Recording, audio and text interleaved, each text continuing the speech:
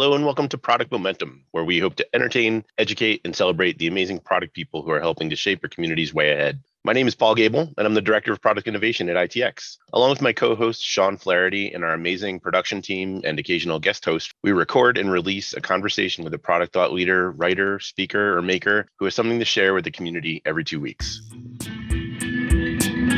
Hey everyone, today Sean and I are really excited to bring a conversation that we had with Jonathan Hensley. The conversation that we have centers around language and leadership, and most importantly, the alignment that comes from being clear with our language and having a context for the goals that we set for our teams. I really hope you enjoy this conversation. Well, hello and welcome to the podcast. Today, we are excited to be joined by Jonathan Hensley. He's the co-founder and CEO of Emerge, a digital product consulting firm that works with companies to improve operational agility and customer experience. For more than 2 decades, Jonathan has helped startups, Fortune 100 brands, technology leaders, large regional health networks, nonprofit organizations, and more transform their businesses by turning strategy, user needs, and new technologies into valuable digital products and services. Jonathan, we're so excited to have you on the show. Welcome. Thank you so much for having me. Absolutely. Obviously the conversation that we're going to have today is around this concept of alignment. Can you just start us off and level set? Where do we go with this concept of alignment? Why even talk about it? What is this thing? So alignment really came out of trying to understand why so many leaders are driving product initiatives that are underperforming. And so after years of research and really digging into what those high performing leaders and organizations were doing differently, it boiled down to this concept of alignment. And so when we look at the idea of alignment, you can break it down, I think, into 4 areas to help understand it in the best way. The first is understanding alignment at an individual level. So this really means understanding how your work contributes and matters, why you're doing the work that you're doing. And so alignment at a personal level within a team is essential. The second level of alignment is around team alignment, which deals with how do we build alignment with others and integrate our unique disciplines and expertise and experiences to help solve problems collectively. The third is around organizational alignment. How do we organize our people, processes, and resources in order to achieve outcomes? And fourth is around market alignment. How do we actually align our product initiatives around a customer's needs, evaluating the impact of the problem that we're solving for that customer, and making sure we're building the right thing at the right time and delivering in the right way to gain market fit and have a sticky product. Yeah. Where do investors fit in that mix? Because, if you've been in the startup space long enough, like I know you have, you often have to deal with the investor perspective. Sean, I love the question because I think investors, it depends on the sophistication of the investor, to be quite honest, where they sometimes fit in it. But most commonly, what I see is the investor is got a keen eye on that market alignment. Do you have a problem that's worth solving? Do you have unique insight on that problem?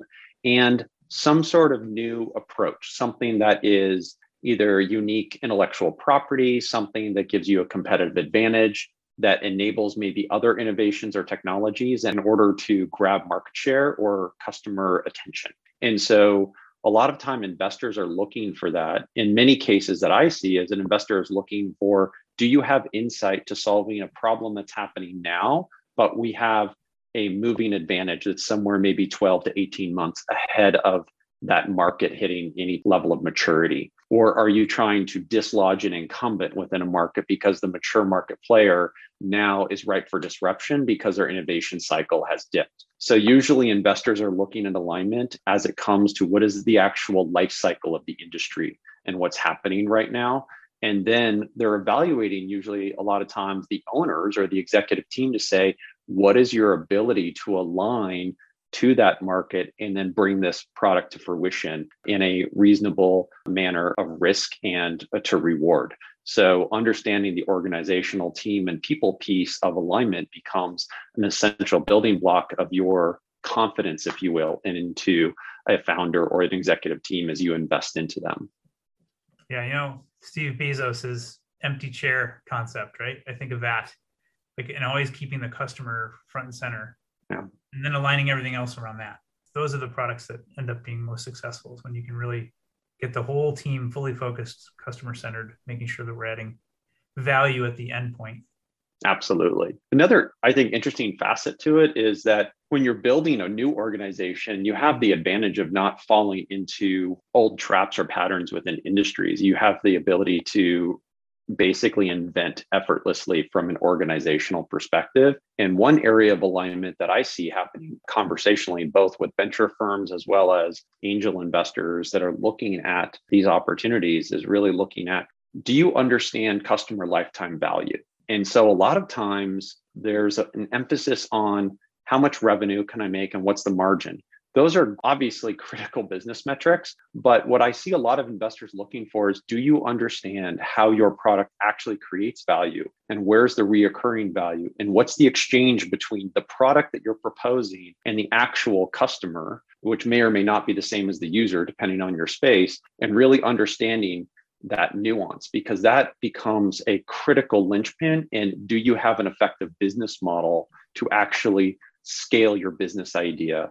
Or do you have an idea that there's an inflection point or a tipping point that may need to happen in the business once you have proof of that product and market in order to scale, where that's going to have to pivot? And so understanding your customer lifetime value and as that relates to the alignment of the problem you're solving is also an intricate part.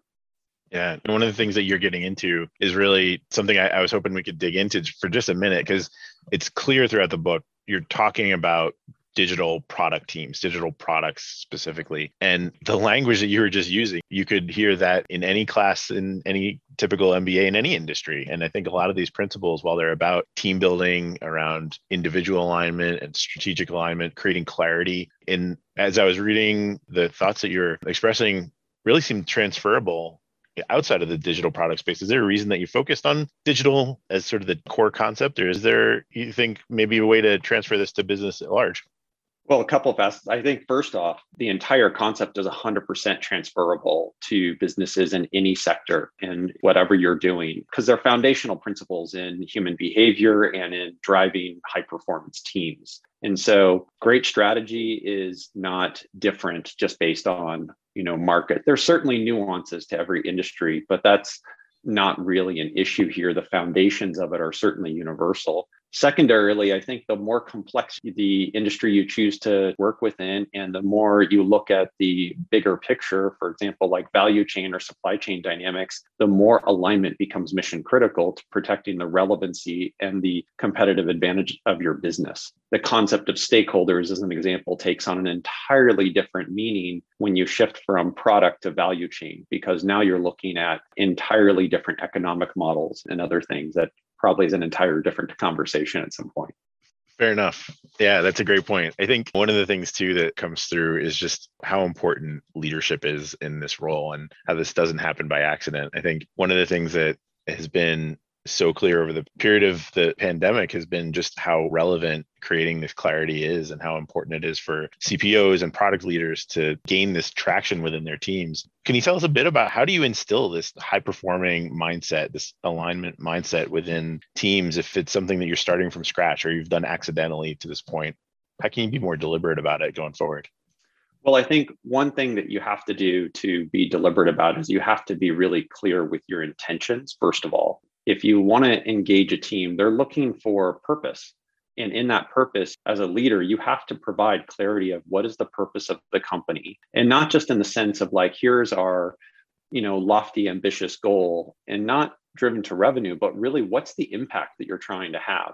And so a lot of cultures can get built around solutions, where I think that is a great starting point that I see a lot of the top performing leaders doing, is they build a culture around people who love solving the problem.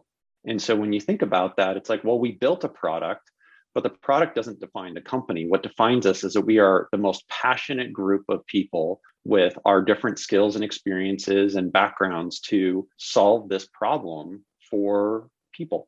And if we can frame it that way, we start to provide clarity for everyone on how they're contributing to solving that problem. And we start to then be able to have a structure where we can start to tear down silos between functions of a business. And then we can start to create a common language across those silos, so everybody understands when we talk about something like customer experience, that whether you have a product manager or the CEO or somebody on the finance team talking about customer experience, they're thinking about it and understanding it the same way. And that becomes incredibly powerful when you think about developing, high performance service-based organizations where they can really make sure the product is meeting the needs of the end consumer. Yeah, that's possibly my favorite part of your books when you stress the importance of this common language to optimize alignment. I think the obvious place that a lot of leaders start is with the goals and where we're taking the product, and customer experience is another good one. But do you have any other examples of where language is important for team optimization?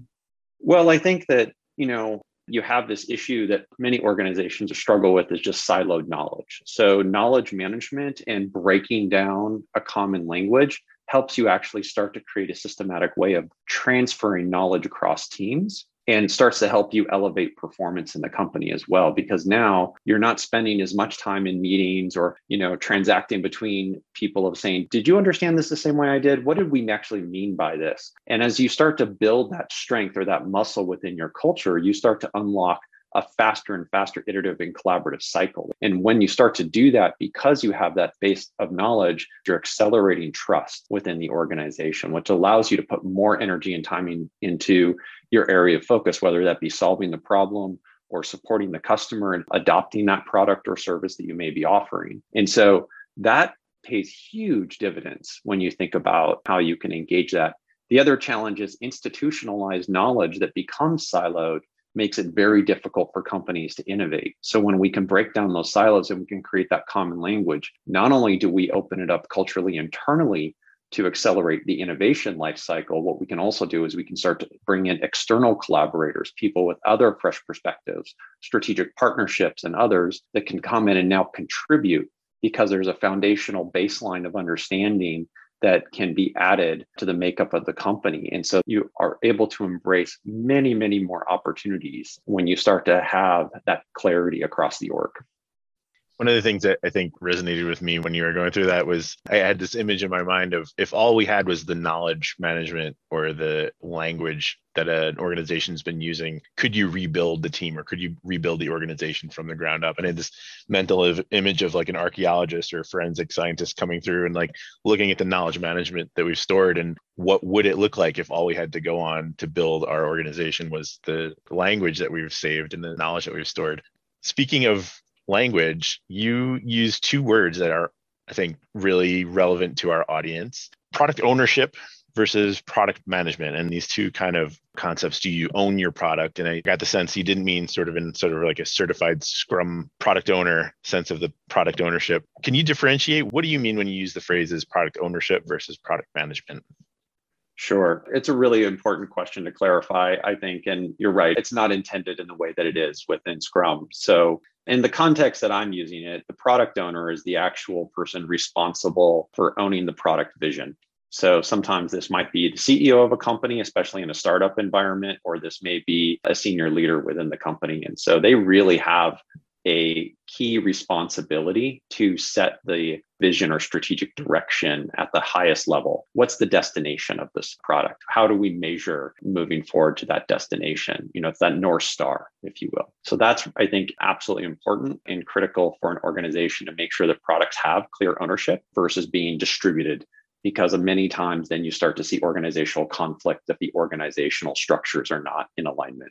From a product management perspective, I use that in the essence of the common definition of product management. I think a product manager is the one responsible for making sure that you understand the scope of the problem, that you understand the impact of that problem, that you're exploring the solution space, and you make sure you're building the right things at the right time to create the maximum amount of value for both the customer and a sustainable and relevant way for the business. And so I think product management has a huge responsibility and mantle on their shoulders when it comes to taking that on, versus the product owner who also carries that is the one who has to set that strategic direction as it aligns to the organization.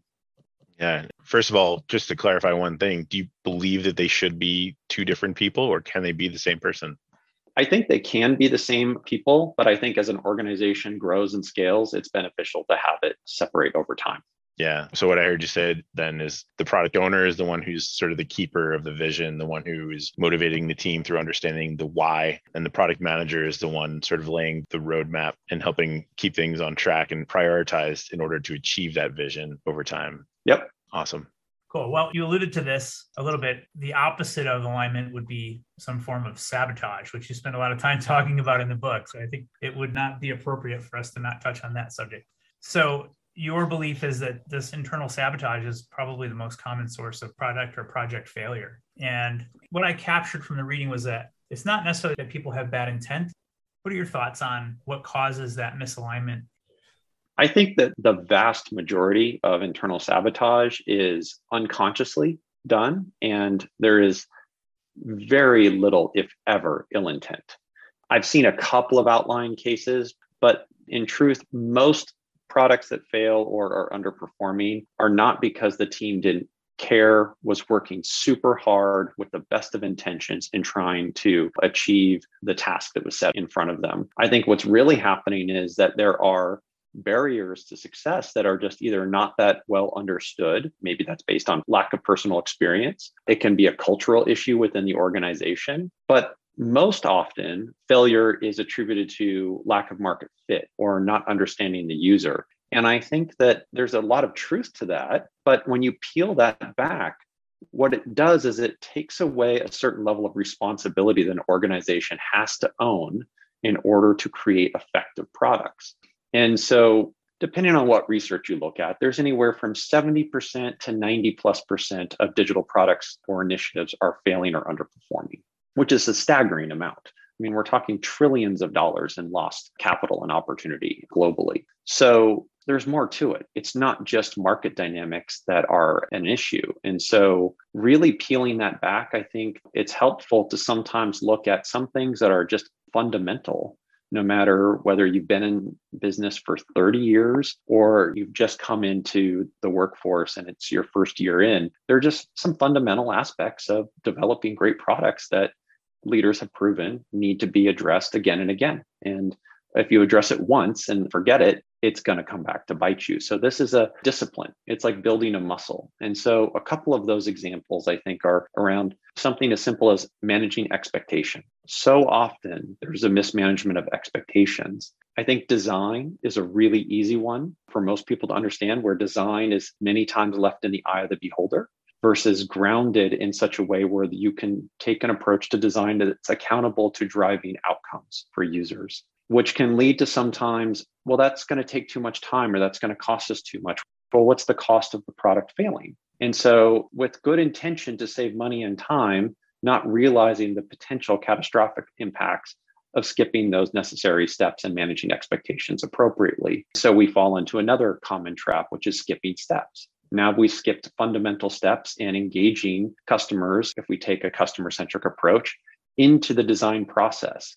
I think some people also misinterpret those types of steps when they say, oh, well, now my customer is designing my product. And, they go back to quotes or anecdotal stories. Well, somebody had asked Henry Ford what they wanted, it would have been faster horses instead of a car. It's like, no, that's not it. It's about how do you involve them in the process in a thoughtful way that helps you understand their behaviors and motivations. You might still have something that's completely innovative and groundbreaking, but you still need to see what's the engagement to it. How does it respond? Does it empower the user or does it make them feel uncomfortable?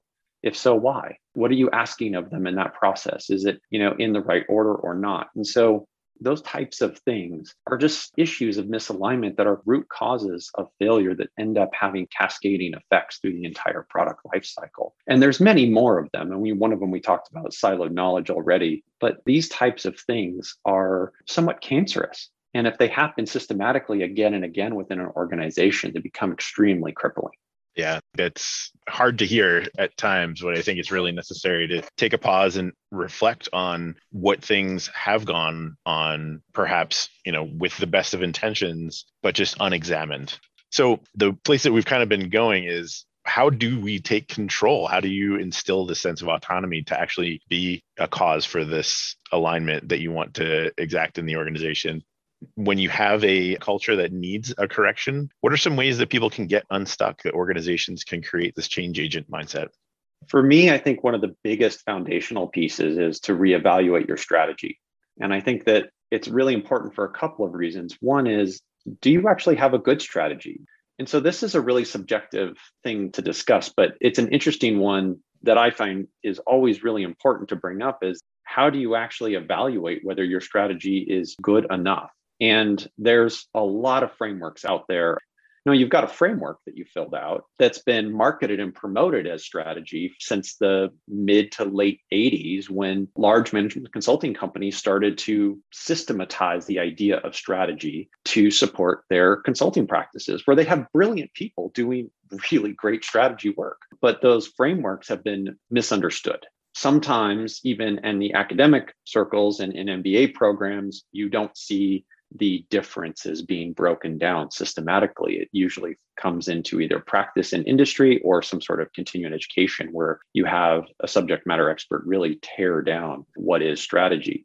So in this particular case, when it comes to product, and again, there are, I think, variations to this based on what markets. So, a lot of this is agnostic across industries, but specifically to product, you have to have an understanding of, first off, what isn't strategy? Goals are not strategy. Ambition is not strategy. Planning is not strategy, which is probably most commonly thought of as strategy. And many times that's happening out of order. We have an idea of what the solution is. We're going to commit to an outcome, but we haven't actually taken the time yet to understand the scope of the problem or the impact it has on both the business and the customer. But what it does is planning gives businesses a false sense of security. It's why so often so many of those initiatives are over budget and don't hit their timelines. So we have to step back and say, okay, well, if that's not strategy, what is the foundation of strategy? And what really we anchor to is 5 core elements that can now help inform everything else. And the first one I talked a little bit about already, which is what is the vision for the product? It's not something that's just ambitious, but it actually should be something that's near term, meaning 3 to 5 years. So it's easy to project out, and it's also quantifiably measured in some form, and you have to have a way to measure that destination. The second piece is understanding the true scope of the problem space that you're taking on. What's the scope of the problem? How does it impact your users? What stakeholders are involved and are impacted by that? What are the symptoms of that problem? Are you addressing a symptomatic issue or root cause? What's the switching cost? Is that worth the transition for them? There's so many pieces to understanding the problem that drive effective strategy that have to be grounded in your work going forward. The second piece, I would say, is outcomes. And usually in a customer-centric model, a lot of times it's looked at as, let's just look at what the customer outcome needs to be. In a business-centric focus, it's like, well, what's the business need to get out of it? I would argue, well, you should look at both. And are those two things in alignment? And if you're going to let them live in misalignment, it's a strategic choice. Potentially you're building or enabling a future through that next iteration or that evolution of the product or your ecosystem to support that. The fourth one is, what's your approach? You have a certain amount of constraints and resources based on your organization. This is really extremely relevant at any size, but especially a startup. You only have so much money and so many skills and experiences. What can you do to solve the problem in the most effective way where it's something that customers or users want to buy or use and will give you an exchange in some form or fashion, whether that be time or something else, in order to make sure that you are addressing the problem effectively. And then fifth is, how are you going to measure forward progress? And not forward progress on the vision, but forward progress towards the outcomes. Because I think you need to know, and the team needs to understand, how their work matters. We go back to that first level of alignment. How is their work contributing to moving the ball forward so that we're actually fulfilling on the strategic aim and knowing that we're actually making progress towards the longer tail vision of the company? So this foundational piece, I just put a lot out there all at once, but there's this just foundation of understanding, if that's effectively done, you can have confidence in the fact that you have a good, sound strategy that then you can go test with your market. And then that becomes part of that iterative approach from there to really validate and continue to fine tune everything that happens. I'll say one other really quick thing before I forget about it, but I think a lot of times that happens is strategy is looked at as this one big time thing you do up front, and then you go to work. And I really want to stress the importance to anybody listening to this, that strategy is episodic. It needs to happen as often and as fast as possible to support the life cycle of your product. So if your product is only doing a release every 2 to 3 years, your strategic cycle is going to be a lot slower than somebody who's releasing updates on a monthly basis. So we really have to understand that this flywheel that we're on is going to be at a different pace for every business in every industry. All right. If I could rephrase all of that, there was a lot in there. Strategy is having a clear vision that really articulates well who you're serving, what problems you're solving, so that you can get both business outcomes and customer outcomes. It also includes the approach, so some sense of how you're going to actually execute with the resources that you have, and a way to systematically measure progress, which leads me to my very last question for you today before we get into wrapping up. And that is this distinction that you made in the book about transactional data versus behavioral data. And I'm fascinated by that difference, and I want to hear your thoughts on it. Sure. I think one of the key things about the difference is transactional data is looking at what people are doing, where behavioral data is focused on why people are doing it. And so we want to understand what are the underpinning emotions. And so when we look at developing insight into behavioral data, we typically start with empathy. We start with empathy at the leadership level, and we try to understand what are they trying to accomplish? Why are they trying to accomplish it? What is influencing the things that they're trying to do, whether it be their environment around them, people, circumstantial situations. And we really try to get into their shoes to understand the motivation. And that really starts to provide context. So when we look at somebody and what they're doing, we understand, well, what's driving the motivation and what's the intended outcome of that?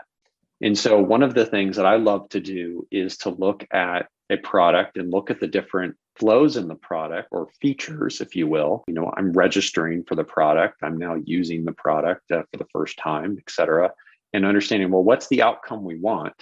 And then how do we start to measure the motivation through that process? And there's a great actual case study for Box around this. When they started to shift from the transactional data to starting to look at behavioral data, they started to realize there was an opportunity to evolve their model. And they shifted into a product-led growth, bottom-up strategy for their product, which allowed them to say, you know what, let's take away the paywall altogether. Let's give away the product for free. And we're not going to charge people until they hit critical mass, a certain level of collaboration. But they couldn't have gotten that insight if they didn't understand the behaviors that were driving the actual use of the product. And so that was game changing, because all of a sudden now you'd have a team of 3 or 4 people who had adopted the platform. And because of that insight, all the friction was removed. And then the switching costs were too high to move away. It was like, okay, well, we've got this phenomenal tool. The value has been proven to us. Paying for it is now a no-brainer. And so that's just a really quick, small example of when you really understand this behavior and what motivates people. It's just incredibly powerful. I think another good example these days, especially going through the pandemic for leaders, is to understand the power of empathy, and that empathetic approach can be completely transformational in the way that we communicate and design and engage. And one of the things that I've really loved to see over the last 2 years is I've seen leaders adopt this approach, not just using it as a tool to engage their customers, but to actually use as a leadership tool internally, and start doing empathy mapping for their employees and doing discussions with a framework of empathy mapping to drive employee engagement. And they've been using that as a tool now for building alignment. And that's been an incredibly powerful thing. And doing is they're tapping in through empathy into the behavioral data to understand the people that they are working with and that they're there to support. And that's been one of the coolest things I've seen in the last 2 years around behavioral data. That's amazing. I think that's a beautiful note to end on. It's all about the people. When you start with their needs and look at their values first, I think that that's the leader's first job. The book we've been talking about is Alignment: Overcoming Internal Sabotage and Digital Product Failure by the author, Jonathan Hensley. Jonathan, before we let you go, we do have one question that we ask all of our guests. How would you define innovation in your own words? Oh boy, that's a great question. For me, I think innovation comes down to is unlocking untapped potential. I think it's really about understanding the untapped potential, because I think what's innovative for one person or one industry, it's going to happen at a different time than another. And so respecting when people are ready to take on change and drive the value creation and unlocking that potential is just, I think, an incredible thing to watch. And you can see it happening at different paces in different industries every day. And so I think innovation is directly tied to unlocking that untapped potential. It's a great answer. I don't think that we've ever had quite that perspective on the timing and the need of when the readiness is available to occur. That's a great thought. I appreciate that. Well, it's been a blast talking to you, Jonathan. Thanks so much for taking the time to join us today. Paul, Sean, thank you so much for having me. It's been an absolute pleasure. You're welcome. Cheers. Well, that's it for today. In line with our goals of transparency and listening, we really want to hear from you. Sean and I are committed to reading every piece of feedback that we get, so please leave a comment or a rating wherever you're listening to this podcast. Not only does it help us continue to improve, but it also helps the show climb up the rankings so that we can help other listeners move, touch, and inspire the world, just like you're doing. Thanks, everyone. We'll see you next episode.